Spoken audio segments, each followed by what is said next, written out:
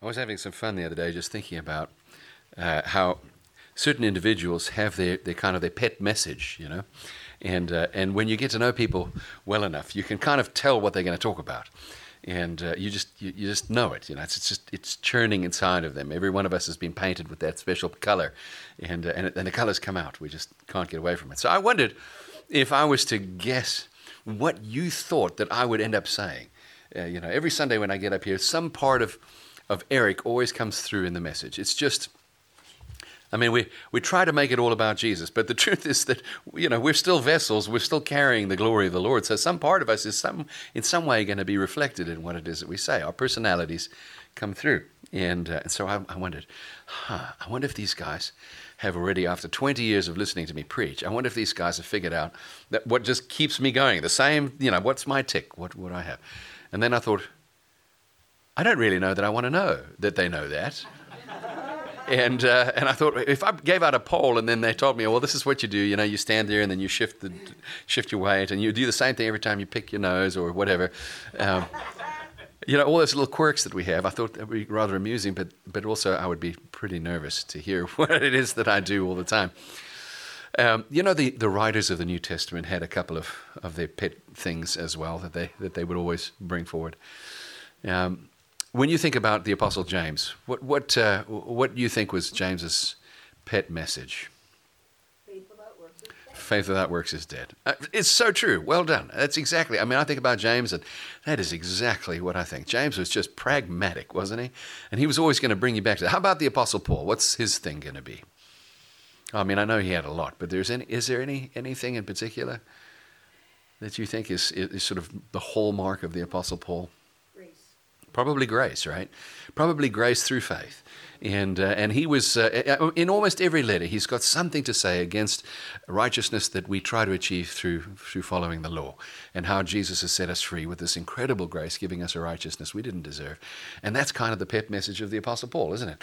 There are a few others, but that's probably the big one. How about Peter? What do you think about when you think about Peter? Anybody? No? Hope, living hope. Yeah, that's First Peter is living hope. That's right. That's good. Look at you. You're just getting full marks in the front row over here. She's got her notepad out and her pen, and she's got a Bible by her side. I'm telling you, this is the way church ought to be, right? Yeah. Endurance. Oh, that's a good one. That's a good one. I think James and Peter both hit on that endurance thing really well. The writers of the New Testament kind of have these favorite themes. Mark, the gospel writer, he seems to use the word immediately a whole lot. Have you noticed that? And that's his favorite word. It shows up again and again and again. Read through it. Next time you read through the Gospel of Mark, look for the word immediately. You'll be surprised. Underline it. It comes up hundreds of times, it seems, in the first chapter. It's always there. But there's an immediacy and an urgency to his letter, and just this faith building that comes through that. What is your default message? When you are one day going to be remembered for certain things that you say, certain things that you do, what is your default message? What's going to be what people remember most about what came out of your heart? It's a good question, isn't it? I think about it frequently. How do I present myself? And we used to have this game that we played at home when the kids were younger. It was default face. We'd always try and pick out the default face. That face that you have when nobody else is looking and you're not really thinking about it. What is your default face? You can always tell the default face when somebody's driving. It's true, because once they get driving, they forget about everything else in the world, and the default face happens. Is the default face a scowl? Is it a frown? Is it a smile? Is it laughing? Are you singing with your default face? I think I'm very serious, very, very serious. I would challenge you, if you happen to pass me driving sometime and I'm unaware, see if you can snap a picture of me. Send me a picture of my default face while I'm driving. And I think I'm just serious as a heart attack. I do. I think Scott's is always linked to music. Scott Curry has always got some music going. It's always going in his pocket. He's got his phone on, and he's always worshiping the Lord with something. I think Rita's always praising the Lord and always writing hallelujah with big, bold letters. And that's that defines her. I think it's how we remember her. I invite you to take the challenge this holiday season of just finding out what your default message is. What is your default message? What's your default face? What's your default? What has become the normal for you? And then ask yourself the question, in what way does this mimic Jesus? In what way am I growing into the fullness of the stature of the measure of Christ? And how is my default becoming more and more like Christ's default? To where I'm living like Jesus on purpose without actually even thinking about it. It's a powerful thought, isn't it? Well, it's not the message for today, but it was a thought that I had, and it's kind of like the little devotion. Maybe it's what you'll remember when you go home today, is what is default to you? Well, to talk about the season and the first Sunday of Advent, I'd like you to turn to Luke chapter 1. Look at me getting tongue-tied in the pulpit. Luke chapter 1 has a story which is rather remarkable. And it works well with our Advent theme. And not a bad idea for us to focus on Advent, because this year Christmas falls on a Sunday. And we are going to have a Christmas Sunday morning service right here at Living Hope. And it'll be abbreviated, a short service, so you can go home and have your Christmassy things. But we'll have a service from 10 till 11. And there won't be a whole lot of we won't do breakfast on that morning. We won't do worship rehearsal and that kind of stuff. But we will have a service from 10 till 11, and you can get up a little bit later, come to church, and we'll read the Christmas story together, and we'll celebrate. It's a Sunday, the 25th of December. That's right, and we'll read the Christmas story together, and we'll thank the Lord for His immeasurable gift, and we'll do that as a family. And anyway, that's just there. But as we work our way up to Christmas Day, there are some beautiful stories in the Advent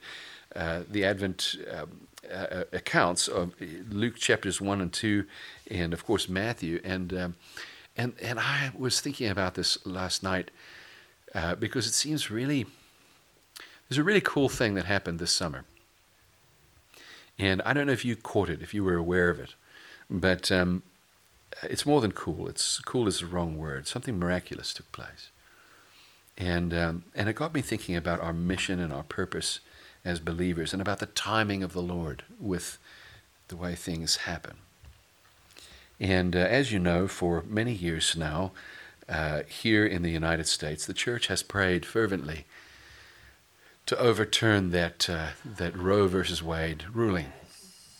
And on June 24th of 2022, on a Friday, that ruling was overturned in a new Supreme Court case, and it was absolutely wonderful. A victory in prayer. And some of you may recall, some of you have been Christians for a long time, and years ago, how many of you ever remember the March for Jesus? Anybody ever march in the March for Jesus? I remember back in the day, we used to gather in our cities, and there was a special day, a special Sunday once a year, where all around the world people would gather to march in a parade, basically, and we would celebrate Jesus publicly, and it was a really big thing for a while. It was a big thing, and then I remember after the March for Jesus and the trips to Washington and so forth, and the Promise Keepers movement, I remember that there was a movement that followed, that was people gathering in Washington D.C. to pray that God would overturn the Roe versus Wade abortion rulings, and that God would forgive our nation for the innocent blood that has been spilled. And I remember when that seemed to be a really strong thing for the church, and then it was as if we shifted gears, we changed focus. The evangelical church sort of moved on from that. It was like maybe that was our parents' war, and the younger generation didn't really tackle that anymore. But God still honored the prayers, and this June we had that ruling.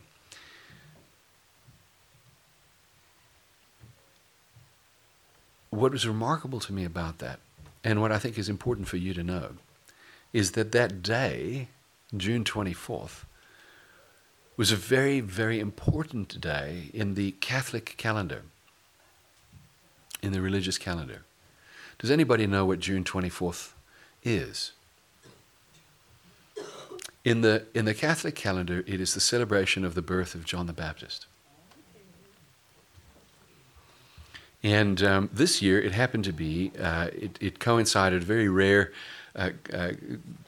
coincidence, that the celebration of John the Baptist also fell in with the religious calendar, the celebration of the Sacred Heart. And so we're not Catholics, but we can learn a lot from our Catholic brothers and sisters, even from their traditions and things that we have. As a church, we've not adopted those traditions and so forth, but there's a lot to be learned from those things. And the celebration of special days, special events, is probably a good thing on many levels, because remembering where the church has come from and where the church has been, remembering the great people of the church, could actually teach us a great number of things about decisions we have to make today and tomorrow. Anyway, the Pope decreed that the celebration of John the Baptist would be held on June 23rd everywhere in the world this year, instead of June 24th, so that the Sacred Heart could be celebrated on the 24th, unless, of course, St. John was the patron saint of a particular city or a country or whatever it might be. So we happened to be in Spain on June 24th, and it was huge news. Of course, the decision, the Supreme Court overturning of Roe v. Wade, was world news. So we heard about it in Spain. But because we were in Spain, St. John the Baptist being the patron saint of the city that we were in, there was a big celebration for St. John the Baptist. And then it occurred to me, while we were in that place, that was the most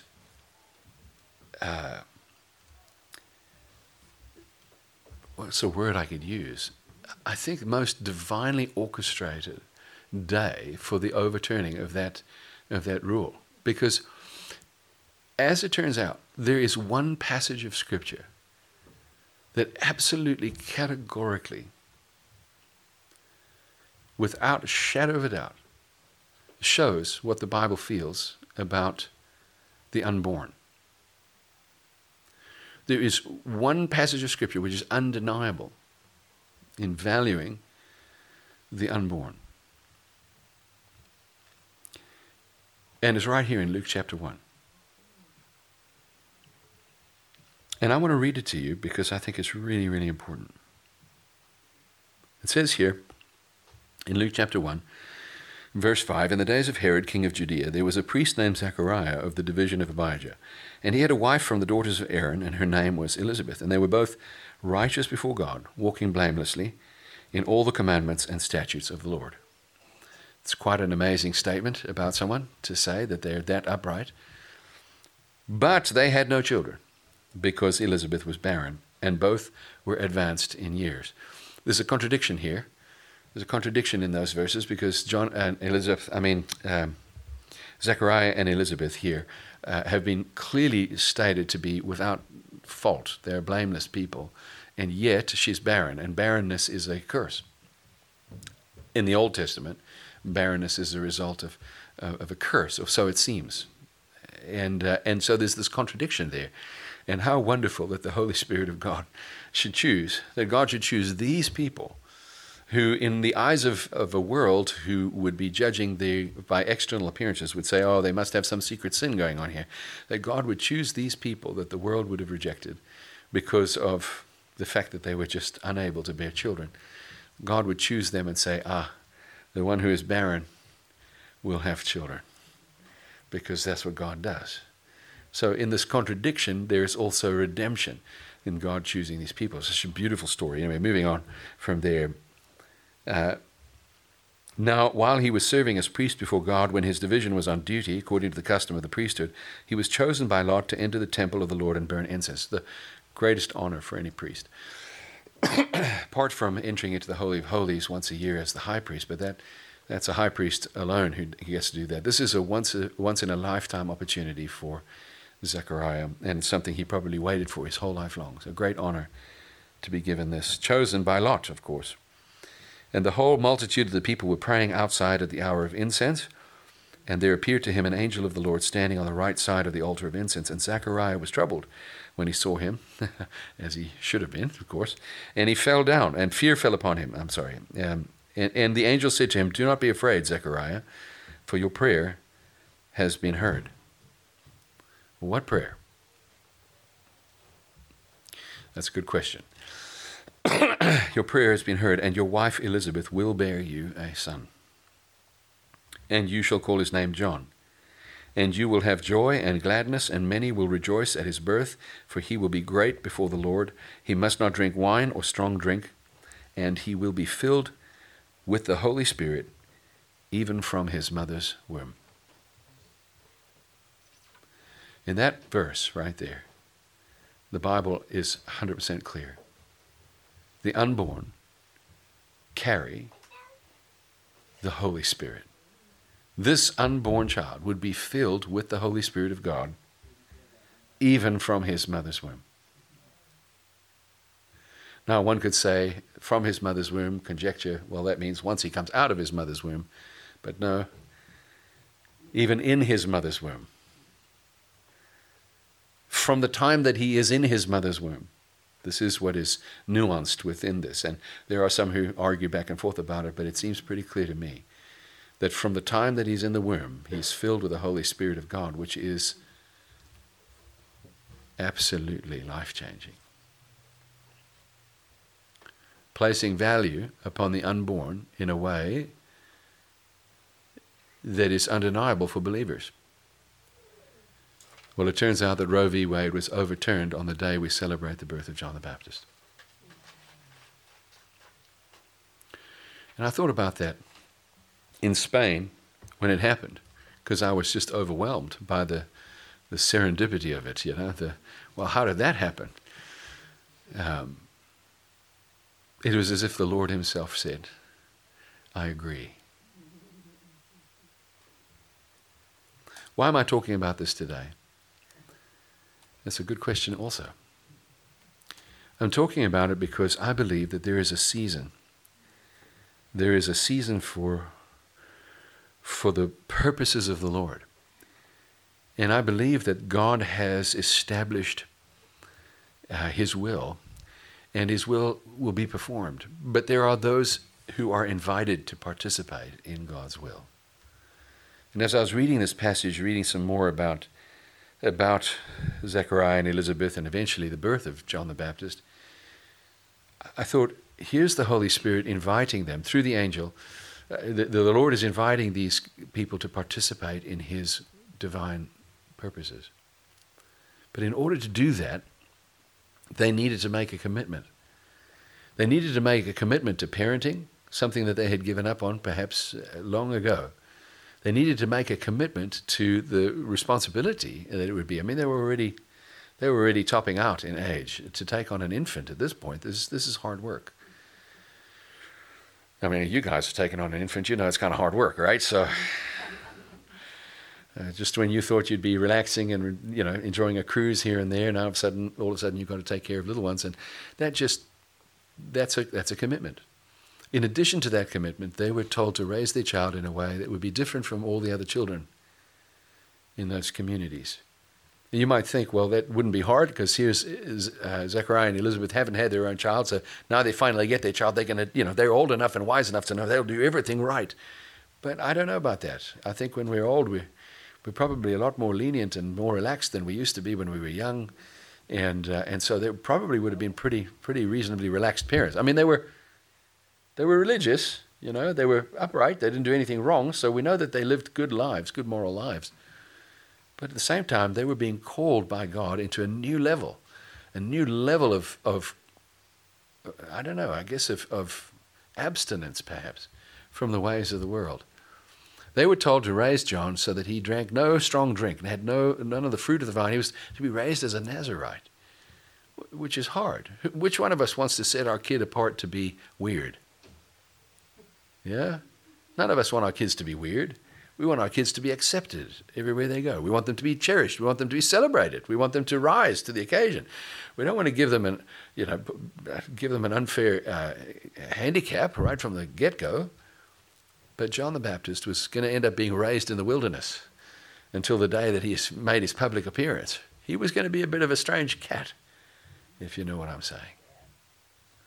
And this Zachariah and Elizabeth, faithful people who loved the Lord, were called so that they might set their child apart and consecrate their child for the purposes of the Lord, because he had a divine purpose.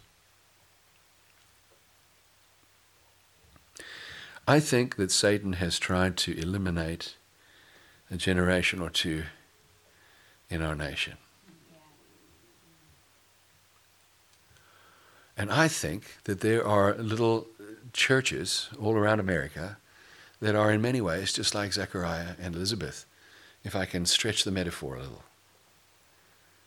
Faithful, honoring God, living righteous lives, pursuing Jesus, faithful with the message, faithful in their love that they show to one another, reaching out to the community around them the best way they can with the resources that they have. But in many ways they feel barren. Mega church down the street's got all the people, but the faithful churches are just faithfully doing what they need to do. And the time has come for us to offer our incense before the Lord, because we've drawn the short straw, or whatever it might be, and we've been chosen to bring our incense before the Lord, and we're lifting up our hands in worship. And I think that there are many churches that represent the sort of modern day Elizabeth and Zachariah, whom God wants to use to raise up a generation that will usher in the return of the King. Could I be so bold as to suggest that Jesus is coming soon? Could I be so bold as to suggest that there needs to be a generation of church parents, parent churches, that will commit to raising up a generation that is set apart from the world, set apart from the worldliness that would so easily beset us, set apart from strong drink, which is a metaphor for many things, but most especially anything that's intoxicating, that draws our hearts away from God, that causes us to worship something other than Him. Could I suggest that we, Zechariah and Elizabeth, churches, are being called by God to not be barren in our old age? That we are being called by God to bear a child who will declare the ways of the Lord, make straight the paths of the Lord, a voice crying in a wilderness. And if I want to press that metaphor even further, what is that going to mean for you and for me? Because we are members of this body of Christ. And if indeed we are to be with child, as it were, who is that child? Very practically speaking, I think it's the kids we have upstairs. I think it's the kids we have in the youth group, in the Youth for Christ program that we have here. I think it's the kids in the community around us in the high schools that we want to reach and that we're praying for. I think it's the kids in Africa that we're trying to reach through our partnership with Emoyeni and their mission. I think it's the kids in places we have not yet been. Maybe it's those kids that are rescued by Dave Smethurst and his crowd, rescuing them out of the war zone in Ukraine and having them relocated. Maybe there'll be a generation of believers who, because they were relocated to Germany and to Norway, maybe 20 years from now, 30 years from now, they'll be strong believers, pillars of the church in Norway. God only knows. But is it possible that we are being invited by God? Could we be invited by God to bear that beautiful pregnancy? That small churches like ours could effect dramatic change in the landscape around us, in the spiritual landscape around us, because we are committed to a vision, a purpose that God gives us. A number of years ago, God gave us a purpose, and He gave us a vision as a fellowship. And I just want to remind you of that vision as a fellowship. Not everybody has the same call. Some are called to some things and others to others. But we have been called by the Lord to focus on a new generation rising up. If indeed God calls us to this, then what manner of lives ought we to live? In what way ought we to live so that the young generation growing up around us says, I want to be just like you?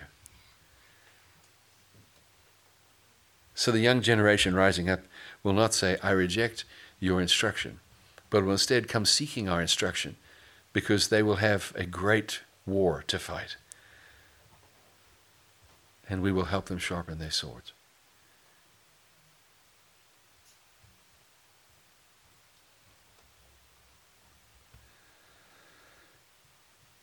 It's funny that the same angel, just 6 months later, appears to Mary. She's a little different. She's not an old person who is barren. No, on the contrary, she's a virgin. She's like Elizabeth and Zechariah. She has set her heart on honoring the Lord. And honoring the Lord with her body has been a big deal to her. And she's not just a virgin because she's young, although we assume that she is young. I think we all have this idea that Mary was a teenager at the time. Maybe she was in her mid-teens or late teens, I don't know. But we all assume that she was young. She was betrothed to be married, so she probably was a young woman.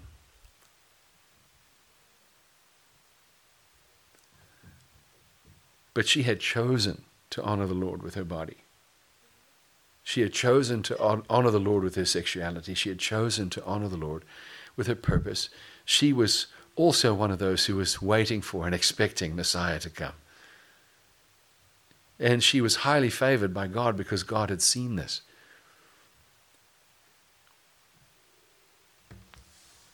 There is a generation who will carry the Lord within them. As he is preparing to return, there is an incarnation in every one of us. Christ in us, the hope of glory. And so while we are also in one way carrying the next generation, we are at the same time carrying Christ. But the young generation maybe identifies and can identify with Mary more readily than they can Elizabeth and Zechariah. And the Holy Spirit would come to them and say, would you be willing to carry this burden, this great joy, but this burden? Because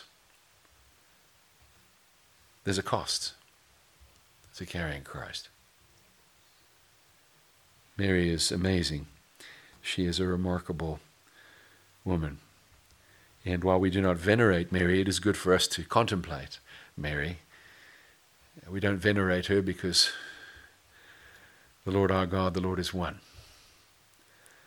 And we do not worship the Mother of God, but we worship God alone.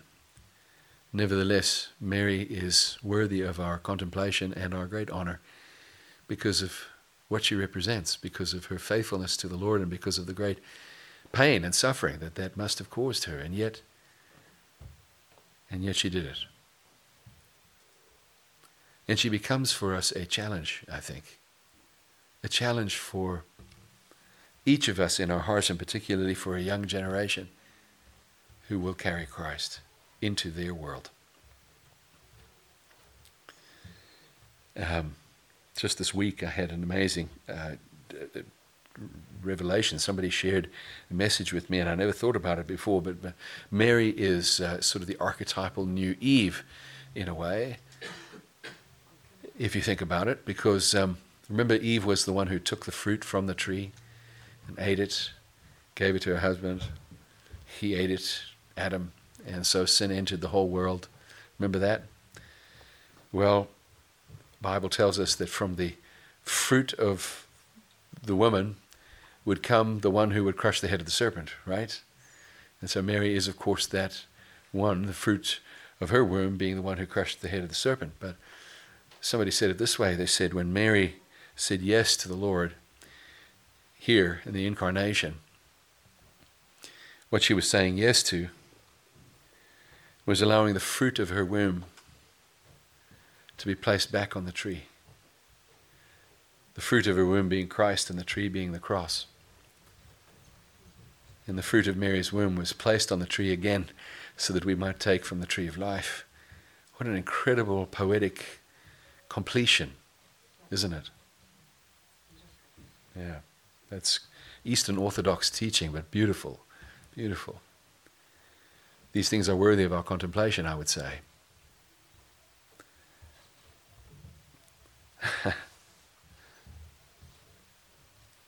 I think there is a call for us as a fellowship to be willing to bear the generation that will usher in the return of the Lord. There is also a call for us, as there was for Mary, to carry Christ within us and to be faithful as we do that. And that's going to mean making decisions. But it's interesting to me that John the Baptist was not allowed to drink strong drink. He was a Nazirite. Jesus, on the other hand, had no such requirements. Isn't that interesting? Have you ever thought about that? Why should it be that John the Baptist has all the rules and Jesus doesn't? I'm sure John the Baptist was like really frustrated by that at some point in his life. That, well, my cousin Jesus, man, he gets away with anything. Of course, Jesus didn't get away with anything, but we do know that Jesus was pretty independent at age 12. He was hanging around in Jerusalem when his parents left to go home, and he was still there, and they had to come looking for him. In 3 days, they couldn't find him. We know that story, right? Powerful thought from Bernard of Clairvaux, a 12th century abbot from France. He said that in that event, Jesus, it says he obeyed his parents and he did what they said. Jesus submitted himself to the teaching of a woman, his mother. What a powerful thought. Jesus surrendered himself instead of, and it's not just Jesus, but God submitted himself to the instruction of men and women. A man and a woman. What a thought, eh? Oh, there's so much in the incarnation that we can just really sink our teeth into. It's really beautiful stuff. But I wanted to bring this to your attention today because I think we have a call as a church. I just really do. I think we're called as a church with a unique purpose. I think that purpose is related to this next generation. And I don't know how long God will have us here doing this, but for now, we need to give it everything we've got. I think we need to give it everything we've got in prayer. You might not know how to work with young people, but you certainly know how to pray. And you certainly can pray for this generation around us that's rising up, not just in our community, but all around us. I mean, some of us, our default thoughts are, what a terrible generation is being raised up. Right? Isn't that our default thought? Some of us, we think, oh, wow, this place is going to the bad place in a handbasket. It's happening real fast. Look at that generation, all those millennials, and then what comes after the millennials, whatever that is. That's our default, isn't it? These are our default thoughts. Is it possible that we can change our default thoughts to being prayers for the generation that's rising up? Because there has never been a generation like this generation. Never. They will have challenges unlike our challenges, and they will need strength from those who stand steadfast in the faith, as you and I have. They will need encouragement. They will need financing. They will need to be thrust into the ministry. They will need to be sent from one nation to another. They will need to be encouraged when they come back from those places, depressed because the gospel seems to make no mark, that it's not taking traction. But we need to stand with them, steadfast. We need to be in prayer, interceding on their behalf, asking God to open up the doors for them, that they can march through them, and that they can carry the gospel with courage, that they not compromise their faith when all of their friends seem to be going the wrong way. Oh, God, that we would intercede on behalf of the generation that is arising.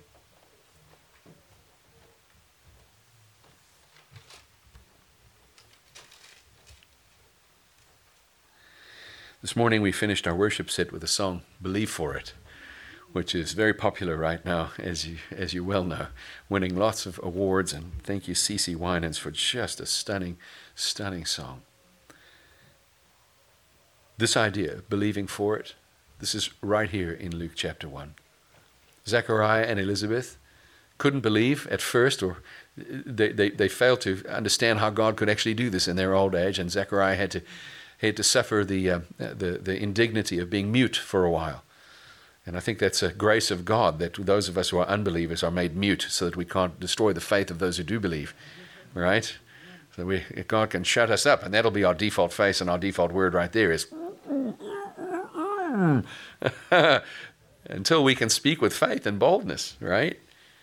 Until we can actually declare what God declared, until we can believe for it. That's what God will just keep us silent. But Mary was different. And it says right here, the angel answered her when she asked, "How can this be, for I am a virgin?" In verse 35, the angel answered her, "The Holy Spirit will come upon you, and the power of the Most High will overshadow you." Don't we want to pray that for our generation, for this young generation that's rising up, that the Holy Spirit will overshadow them, the power of the Holy Spirit, the Most High. Therefore the child to be born will be called Holy, the Son of God. And behold, your relative Elizabeth in her old age has conceived a son, and this is the 6th month with her who was called barren. For nothing will be impossible with God. For nothing will be impossible with God.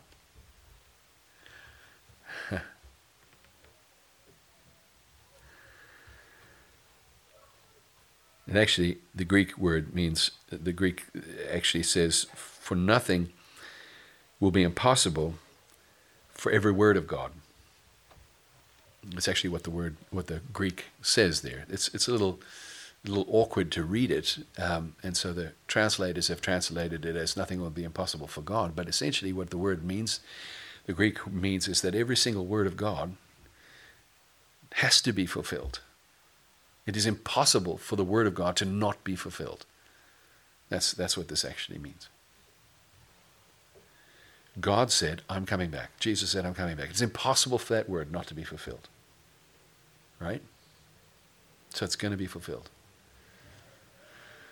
God has made many promises that must be fulfilled because the word of God cannot return void.